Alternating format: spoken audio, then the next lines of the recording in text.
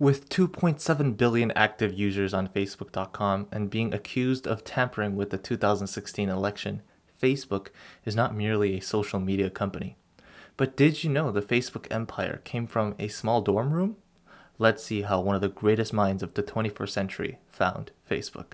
Name: Mark Zuckerberg, year 2002. Young Mark heads off to Harvard to major in psychology. Wait, what? The mind behind one of the greatest tech companies majored in psychology? Yes, psychology. Although weird at first, when you think about your addiction towards videos on Facebook, likes on Instagram, and messages on WhatsApp, you slowly start to understand why Mark's psychology major maybe helped him out. Nonetheless, Mark took various computer science courses along with his psychology courses and started to build simple games and chat systems. However, it's 2003 where his coding starts gathering attention. Face Smash. Mark creates a website where Harvard students can judge people based on attractiveness of that person's face. Very messed up, but the more messed up part is that Mark didn't even get the students' permission to use their photos. With over 22,000 views, Mark had a good laugh, but the school's administration board shut it down within days. But Mark wasn't the only one who saw the potential of social media at Harvard. Cameron Winklevoss, Tyler Winklevoss, and Divya Narendra also had a social media platform in mind, where students of Harvard could communicate online. They called this project the Harvard Connection. This trio had an existing web developer for their idea, Victor Gao. Victor stopped working on the project and suggested a replacement. And you guessed it, Mark Zuckerberg. In the beginning, Mark sent enthusiastic emails about the project, constantly updating the trio about his progress. December 1st. I put together one of the 2 registration pages, so I have everything working on my system now. I'll keep you posted as I patch stuff up and it starts to become completely functional. However, at one point, Mark's email started to sound a bit, what should I say, busy. December 10th. The week has been pretty busy thus far, so I haven't got a chance to do much work on the site or even think about it really. So I think it's probably best to postpone our meeting until we have more to discuss. I'm also really busy tomorrow, so I don't think I'd be able to meet anyway. January 8th. Sorry, it's taken a while for me to get back to you. I'm completely swamped with my work this week. I have these 3 programming projects, a final paper due by Monday, as well as a couple of problem sets due Friday. I'll be available to discuss the site again starting Tuesday.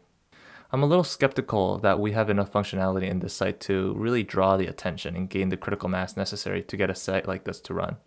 Anyhow, we'll talk about it once I get everything else done. Clearly, something was going on. Enter Eduardo Saverin, another student from Harvard, and was known for his pompous outfits and known as the first initial investor of Facebook. As a close friend of Mark's, Saverin invested the first $15,000 for the company for a return of 30%. This is one of Mark's messages to Saverin. But they made a mistake, haha. They asked me to make it for them. So I'm delaying it so it won't be ready until after the Facebook thing comes out. Yes, in fact, the reason why Mark was so busy was because he was working on Facebook. When Mark's last meeting with the Winklevoss twins and Narendra came around, Mark told them that he will no longer work on the project because of his schoolwork. He never revealed the fact that he was working on Facebook and left the team. HarvardConnection.com didn't stop there. Renamed ConnectU, the trio was able to find other developers and finish the site that had connected 15 other schools around the country. There were users, but not many. Facebook.com received a $500,000 investment from Peter Thiel and reached people around the globe. There were many users. However, once ConnectU noticed the success of Facebook, the Winklevoss twins couldn't help but sue Facebook for quote-unquote stealing their idea. Over hours of court cases, the Winklevoss twins and Mark Zuckerberg settled on an agreement of a compensation of $65 million and a few shares of Facebook. Imagine getting paid in compensation of something that is based on the success of the people who you accused of stealing your idea. Hilarious. But $65 million in shares doesn't really match the company that generates $70 billion in revenue. However, the few factors that decided this agreement came from the fact that, number 1, there was no formal contract between Mark and the Winklevoss team. Number 2, the judge decided that the communication between Mark and the team wasn't formal. Number 3, Facebook isn't identical to ConnectU. And lastly, Facebook took huge efforts to become the global social media empire that it is today. And that is how a company who started as a social network, aggregated billions of users, acquired other social media giants like Instagram and WhatsApp, scaled the network to now have influence in the political scene. Facebook was created.